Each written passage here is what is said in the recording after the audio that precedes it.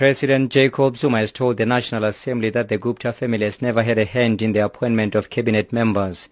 The president says the constitution gives him the overall authority to hire and fire members without consulting anyone. Section 91(2) of the constitution provides that, and I quote, President appoints the deputy president and ministers, assigns their power and functions, and may dismiss them. Section 93(1) of the constitution states that, and I quote again, the president may appoint any number of deputy ministers from among the members of the National Assembly to assist the members of the cabinet, and may dismiss them. The constitution does not require me to consult anyone before I appoint or remove a minister or a deputy minister.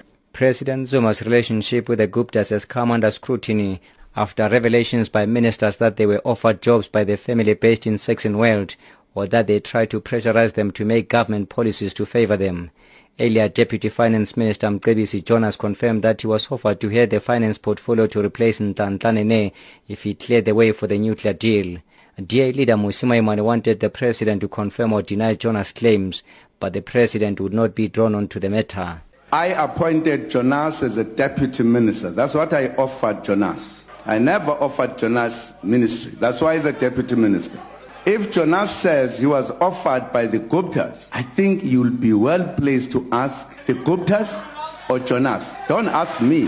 Where do I come in? I had no business with that. Ask the people who are said by Jonas offered him. Those are the people who must ask, my good honorable member. Don't ask me.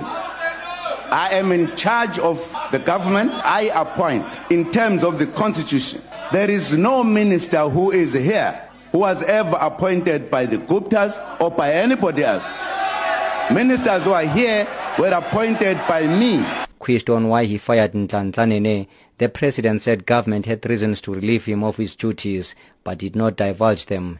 He also denied being pressurized by anyone, saying only the ANC can influence him on who to deploy in government. I have acted many times in changing ministers. I've also acted to remove ministers. There are always reasons that lead to, if for an example a minister is to be shifted, there are reasons that lead to that.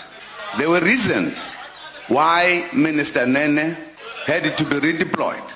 If there can be any influence in how government does things, it can only be the ruling party. We should not necessarily come to tell you do this and this. That is the only area where you could be influenced, because the ruling party wants to ensure that its programs are implemented. At the time when President Zuma changed finance ministers, the rand fell to one of its lowest levels, reaching over 16 rand against the US dollar. But Zuma told the National Assembly this was not new. With local government elections fast approaching, some parties expressed concern that the ruling party will use the distribution of food parcels to woo voters. They asked the president to stop what they labeled as vote buying. But Zuma says he cannot stop government from delivering services to the poor.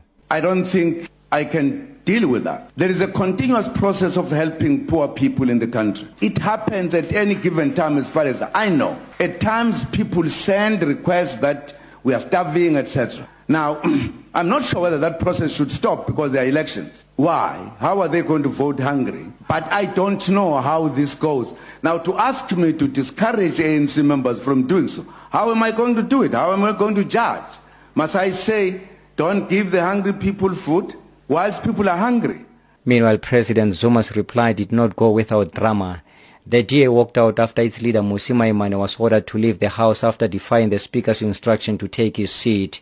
Mosimane was persistent in his question to Zuma on the rand's decline when Nene was fired, saying the president was not answering the question. The EFF was not in the house. They refused to participate, saying they do not recognize Zuma as a legitimate president. The National Assembly has risen for a 2-week recess period.